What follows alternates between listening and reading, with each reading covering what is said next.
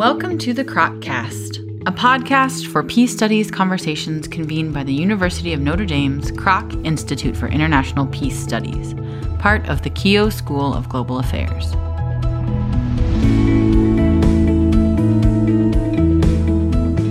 We are going to be talking today about a new book called Wicked Problems, The Ethics of Action for Peace, Rights, and Justice that's coming out with Oxford University Press this spring. My name is Ernesto Verdeja. I'm an associate professor of peace studies and political science at the University of Notre Dame's Kroc Institute for International Peace Studies, and also the executive director of the Institute for the Study of Genocide. And my colleagues today, my co-editors on the book, are going to be joining as well. I'm Doug Irvin Erickson. I'm assistant professor at the Jimmy and Rosalind Carter School for Peace and Conflict Resolution, where I direct the Raphael Lemkin Genocide Prevention Program at the Center for Peacemaking Practice. Hey, I'm Austin Choi Fitzpatrick, and I'm university professor at the University of San Diego's Kroc School for Peace Studies. So I'm really excited to be together here today with Doug and Austin to talk about this new book, and we think that you'll be interested in it as well. And I thought maybe we could just start off by talking a little bit about why this book was even written and what the idea behind it is. Doug, what's your sense of this, since you were really kind of one of the key people in getting this project to come together? Thank you, Ernesto. This has been a great project to do with you both and all of our co-authors who are just excellent and exciting people. Wicked Problems at their heart are problems in which the causes and consequences of things become so intertwined and so locked into the fabric of a social system that it becomes hard to separate any one cause from any one effect. And thus, the projects that are designed to sort of do good things or to do good in the world or solve a little problem here oftentimes have layers and layers of unintended consequences that can oftentimes be sort of embedded within the structure of the conflict itself, and efforts to do good can backfire. And then you have to start judging these things. Whose good counts as good? What happens when I do good and it does bad? And wicked problems, therefore, are so complicated and so hard and have no good answers that they pose ethical dilemmas all over the place. So our book is really intended for a wide range of audience. Yes, we wish to have the conversation that the scholars like to have, but we also want to make those conversations accessible to our students in the classroom who are here with us as young people entering into a complicated world, a world that is not clear at all in terms of morality. How do you engage in the world to do good? How do you do this? There's a lot of things that can go wrong in your efforts to do good. How do you think about that? How do you contemplate it? And then we hope that those conversations can also translate into communities of practice, broadly defined. And our goal of this book is to sort of construct a conversation that can really, really be enriching and stimulating, but also provocative and conversation-inducing. Yeah, I love this. The idea is that wicked problems emerge from action, and it creates dilemmas that are dilemmas of action, right? These are things that can't get solved in textbooks. So I guess, Ernesto, a question for you, zooming out, what's the book about? That's what wicked problems are. That's sort of how we came to it. But what's the book about? Yeah, that's a great question, because the book is actually about a lot of specific types of justice struggles. It's one way to look at it. But in fact, by framing it within this concept of wicked problems, it allows us to take a step back and think about how all of these justice struggles they're constituted very often by these ethical dilemmas and these ethical trade-offs. So one way to think of the book, and one of the things I'm most excited about, is the types of voices and the types of contributors that we've been able to bring in. We've got people who are scholar practitioners, so people who spend part of their time in academia doing deep and sophisticated research, but are also involved in the peace building work. But we also have a variety of different types of activists and educators and full-time practitioners in the human rights and peace building world. And that's really exciting as well. It's actually, as an academic, and here I speak for myself as effectively a scholar and an academic who spends a little bit of time in the practitioner world, but really is a scholar, it's very humbling to speak to people who are 24/7 involved in these types of efforts. And it reminds you that while we may have a little bit of clarity when we approach these things as research questions or as academic puzzles, on the ground, they can be very muddy and they involve all sorts of trade-offs. So these different sets of voices, practitioners, advocates, scholars, peace educators, it brings both richness and nuance to these questions, but it also elicits and invites a new set of answers that we might be able to bring to the table. So that's the way I think about it. Now, obviously, there's a whole bunch of different types of topics. And Austin, you could probably say something about this because you were instrumental in helping us think through the different types of people we could invite and the different types of subjects and topics we could explore. Yeah, I mean, that's how, you just were talking about justice struggles, and the title of the book is Struggles for Peace, Rights, and Justice. Or what's the title of this book, Ernesto? You've got it right in front of you. That wasn't a quiz. Wicked Problems, the Ethics of Action for Peace, Rights, and Justice. Ernesto's over here not finding it fast enough, so I'm giving it to you. Peace, Rights, and Justice, right? So we're talking about justice struggles, but one of the things, and I teach at a School of Peace Studies, but I'm interested in social movements. And one of the puzzles to me has always been this question, like, who are the fellow travelers? Like, who else is in my lane? Who else is pulling in the same direction for a better world? And what I really liked about this conversation is it sort of flared out, put into conversation the literature on and activists in struggles for peace, also folks working on nonviolence, also folks working on human rights, also folks working on various justice struggles. And while from the outside, those all look like folks are pulling in the same direction, as I just said, it turns out that academically, we're having separate conversations and we have different conferences and maybe we go to different parties. I don't know. But are we pulling in the same direction? Do we share the same dilemmas? How does this actually end up working in real life? Sometimes I feel, as a social movement scholar, a little too feisty for peace studies. And so what I loved about this book is to work with Doug, to work with Ernesto. We come from different scholarly traditions. We roll with different people, and to bring those voices or again, organize around really practical struggles into these pages. I really loved that. Maybe it's a good time to talk about what we loved about this book. Doug, what stuff is in this book that got you really excited when you saw it come across the transom?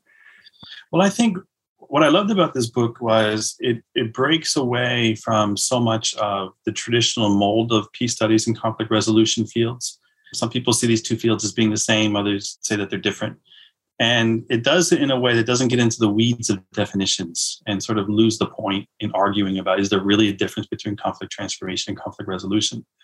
I think this is important, and it's something that Ernesto, myself, and you, Austin, we all have our PhDs from non-peace studies places. We come to peace studies as travelers from other spaces and other regions of the intellectual world. And we also have our own moral commitments and social commitments and movements that we've been a part of and that we enjoy being a part of, we think are meaningful. And so what the three of us were attempting to do was see ourselves in peace studies through this book. But in a large way, we took all these people, 17 chapters, and far more than 17 authors with a lot of co-authored pieces. And we helped people bring themselves into peace studies. And I think that was the most magical part of this book. So we had intended the book to sort of start off with the big time scholars of ethics, right? I mean, these are the Irena Neufels, the Tim Marithis, Elizabeth Hume, and her co-author Jessica von Park-Zuzik, and then Agnieszka Pazinska and Susan Hirsch. People really sort of grounded this field. And we realized that the conversation was actually something that was far different. And we divided this book then into 3 sections. We took the heavy hitters and the big scholars of ethics, and we concluded the book with them. And we began the book with new voices, people who don't have PhDs, people who are leading movements in the street. And our 3 sections work themselves out around one. First is the conversations of violence. Second is dilemmas that emerge within the context of leadership of organizations. And then the third there is about systems and organizations. So the book really becomes a set of 3 sections that each have their own arguments and dilemmas, and authors, if you read between the lines, they're kind of disagreeing with each other. They're getting into that question of who says we have to do it this way. And then taken as a whole, the book really becomes a rich and deep conversation that does away with these things, such as there should be a divide between the global and the local, that the national and the international are 2 different things. No. They're embedded within each other, because wicked problems are, by definition, complex systems. But it also does away with false binaries between theory and practice. And I think that's the most magical part of this book. Yeah, it's interesting you say that, because one of the things that really struck me when I was working on the book with y'all and with our contributors was the ways in which, in a certain sense, at a structural level, some of the wicked problems are somewhat similar, right? You have a number of people who are committed to promoting peace and justice. And nevertheless, there are all sorts of trade-offs around ethical objectives and ethical aims that one is pursuing. And how do you balance these trade-offs when you don't have enough information to know what the consequences are going to be? It's hard to do counterfactuals. You don't know what the time horizon is. And nevertheless, you sometimes have to negotiate and work with people whom you might otherwise find somewhat objectionable, but that's the only way to bring about the outcome. Now, framing it that way, of course, seems a little bit vague. So I thought maybe this is a nice place to talk a little bit about what the content of some of the sections are and some of the chapters that really stood out for me. And I have to say, this has been such a pleasure because really I learned something significant from all of the chapters. Even if I didn't always agree with all of the positions, it really kind of helped generate a fascinating and provocative debate. But generally speaking, this is a book that covers everything from activism on the streets and social movement mobilization to thinking about conflict and violence prevention and resolution at the international and global levels, but also how it kind of affects the local levels. There's work on looking at human rights advocacy and transitional justice, peace education and pedagogy. So there's all these different debates and questions that are brought in. And for me, several chapters kind of stood out. For instance, looking at the first section on violence, we have a whole set of contributions around when, if ever, is violence appropriate and who can employ violence for bringing about justice efforts. I found particularly provocative the chapter by Liz Theoharis and Noam Sandweiss-Bach, which is a piece thinking about how systemic change requires a commitment to nonviolence, but it also requires a commitment to excavating and focusing on the root causes of violence. So it's not just about mobilization or focusing on the surface of disagreement, but really looking at the place of poverty and the way the state has to be confronted directly. So it's a very muscular type of nonviolence. There's also a bunch of other really interesting chapters. Kirsa Klein-Reichman talks, for instance, about the trade-offs between using violence and nonviolence under conditions of social movement activism. We have a really interesting piece on mobilizations by Dan Myers, where he talks about what it means to be an ally to social movement activists when you aren't necessarily one of the people directly affected by the injustices that group is suffering from, but nevertheless, you can play an important role. But there are all sorts of trade-offs here, because really, what does it mean to have an authentic voice? What does it mean to step in? That chapter, I think, is really provocative, at least for me, and I'd be curious to see what you guys think.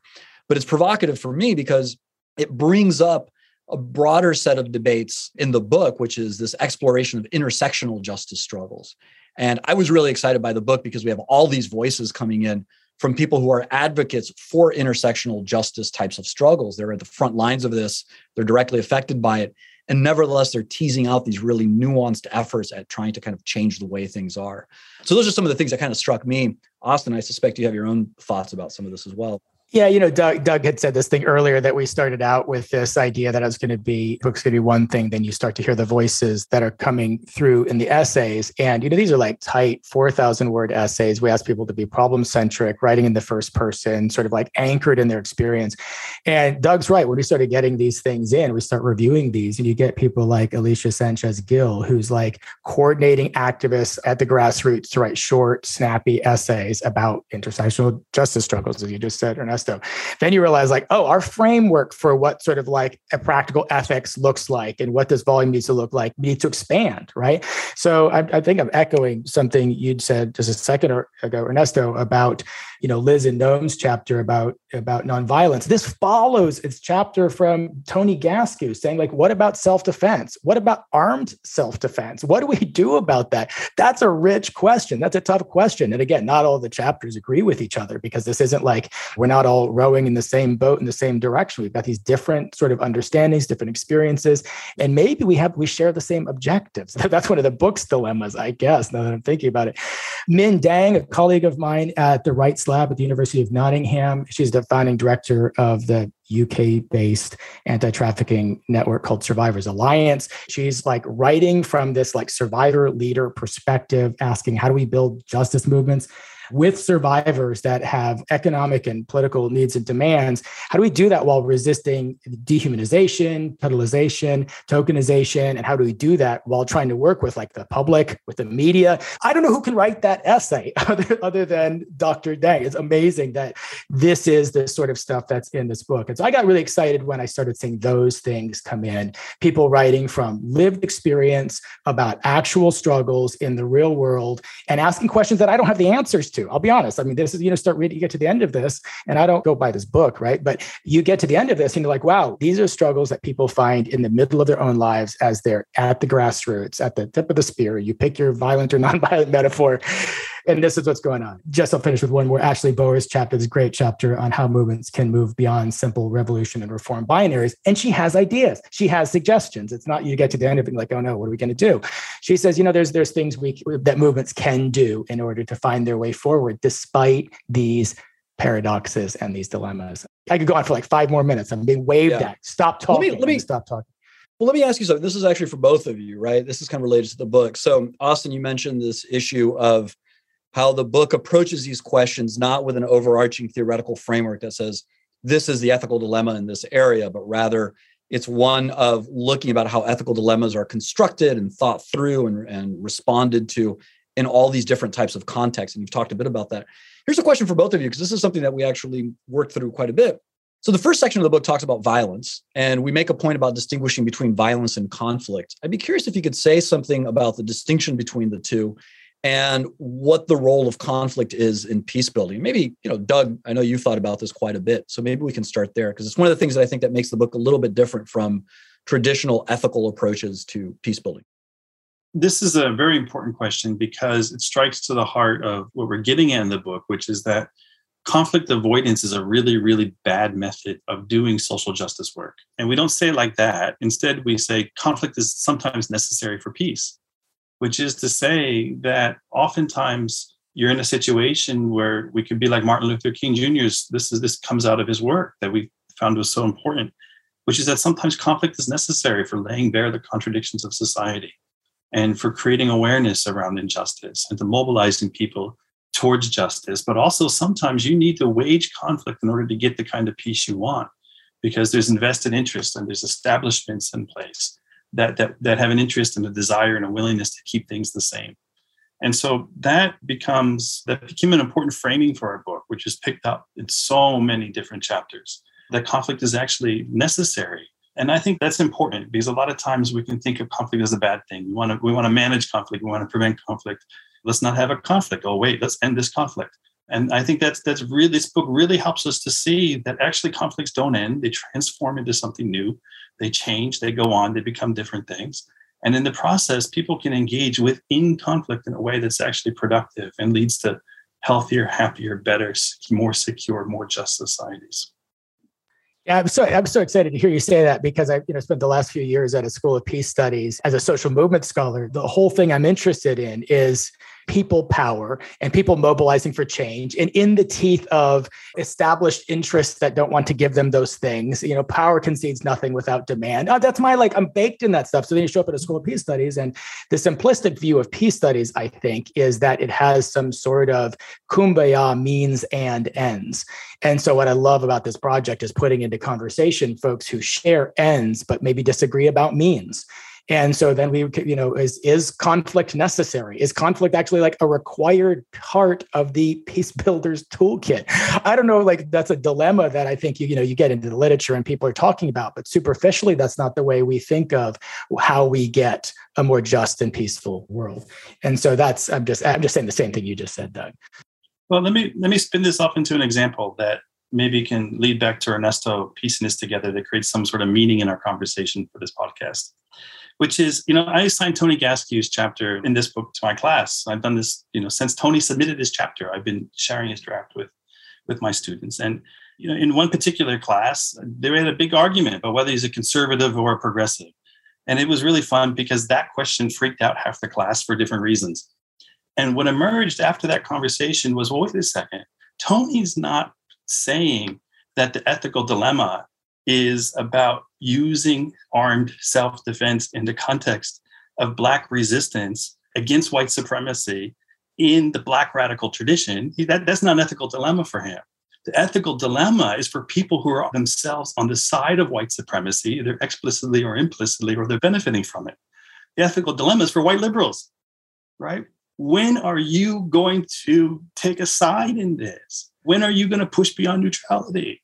And that's the part that is so wonderful, because if you reframe these very basic dilemmas that the field of conflict resolution and peace building is doing, and you just shift it a little bit, and all of a sudden you get these wildly different outputs. And then all of a sudden the conversation about whether Tony is conservative or progressive, that's a pointless conversation, because he's trying to construct something brand new. That's the whole point of his chapter. And then that then launches into this whole other debates that emerge. And that's, if I can do another shameless plug for the book, what we as editors did a good job of is allowing the authors to speak short 4,000 word first person essays direct to the reader. That let us create conversations between chapters. And we end up with a book that is affordable, assignable, but also fun to read. If we're doing the podcast, I think we get to plug the book, right, Ernesto? I think we can plug the book. Yeah, that's true. They are 4,000 word essays, and they're meant to be read widely by a wide audience, even though they're underpinned by, obviously, contemporary research and scholarship, among other things. One of the things that strikes me, what you were just saying, though, Doug, about this is there are a number of kind of themes or issues that come out throughout the book, regardless of the specific topic, whether it's transitional justice internationally, in Africa, for instance, or whether it's about racial justice movements in the United States, or atrocity prevention and sanctions at the UN, whatever it happens to be. We see consistently that there are a number of themes and issues that emerge. And it's one of the things that really struck me as I was reading through the original set of contributions. One is the centrality of conflict. So we've talked about that a bit, drawing a distinction between conflict and violence, obviously, but that conflict has a generative force for justice. And you find this even in nonviolent social justice movements, historically and in the present. So one is kind of the place of conflict, how to make sense of it, how to try to work with it, but also the dangers of how conflict can, one can lose control over it, and it can be deeply problematic. A second theme, of course, is collapsing a little bit this distinction between the global and the local, or the glocal as we sometimes talk about it, or in peace building, we emphasize a lot, or in peace studies, I should say, we emphasize a lot the local turn, so to speak.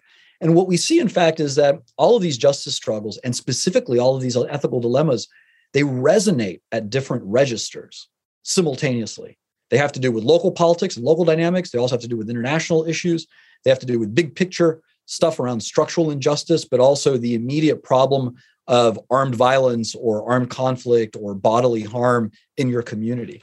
So they resonate at all these different levels. And rather than making things muddy, it actually shows us how there's multiple levels here. And if we want to take peace building seriously, as a peace builder, one has to think through to the best ability possible how these things resonate and how we can try to build peace building strategies that actually reinforce one another rather than only working in a piecemeal fashion. And then kind of the last thing I'll probably note here is the way that what we really find is a lot of linkages between what are sometimes considered to be disparate fields. There's a lot of normative linkages here between either transitional justice and human rights and racial justice movements or whatever, but also across disciplines. So we have all these different things kind of working in different ways. I wonder if maybe as we think about kind of the consequences of a book like this or how it fits in existing discussions and existing debates, if y'all might be able to reflect a little bit on what you see the big implications for our field being for this type of exercise. And when I say this exercise, I mean not only specifically the book itself, but the types of contributions and lessons it's trying to contribute. For me, and I sort of presage this with something I said earlier, but I feel like this is maybe a fresh direction for peace studies writ large, or as part of a larger set of trends that we're thinking about where peace studies is going as a field. I'm not a peace studies scholar, although other people tell me I am. I guess because I teach in the School of Peace Studies, but I feel like there's this huge shot of energy after the 60s that is now sunsetting. And the question is, what's the future look like for peace studies? And this is why I think a clear argument in my mind is that there's a role for contention. There is a role for generative, productive, peaceward conflict. This point that Doug was making earlier. And so implications from my field in social movements is that there might be fellow travelers in the peace building world that we hadn't identified previously. And there might be links and overlaps from within these movements that hadn't been identified, again, within these movements. You look from the outside and everybody looks pretty much the same. Everybody's at a protest together. I get that. But in fact, I think that there is some heterogeneity there that our book is trying to pull together in an attempt to build common ground, starting from the practical, not the abstract, not the philosophical, not the theoretical, but starting from the practical. And so that's where I think some implications are. I think that there's bringing together communities that maybe haven't been talking previously. I don't know, Doug, what are your thoughts? Well, I think that's a good argument for why you are a peace studies person, whether or not you want to admit it.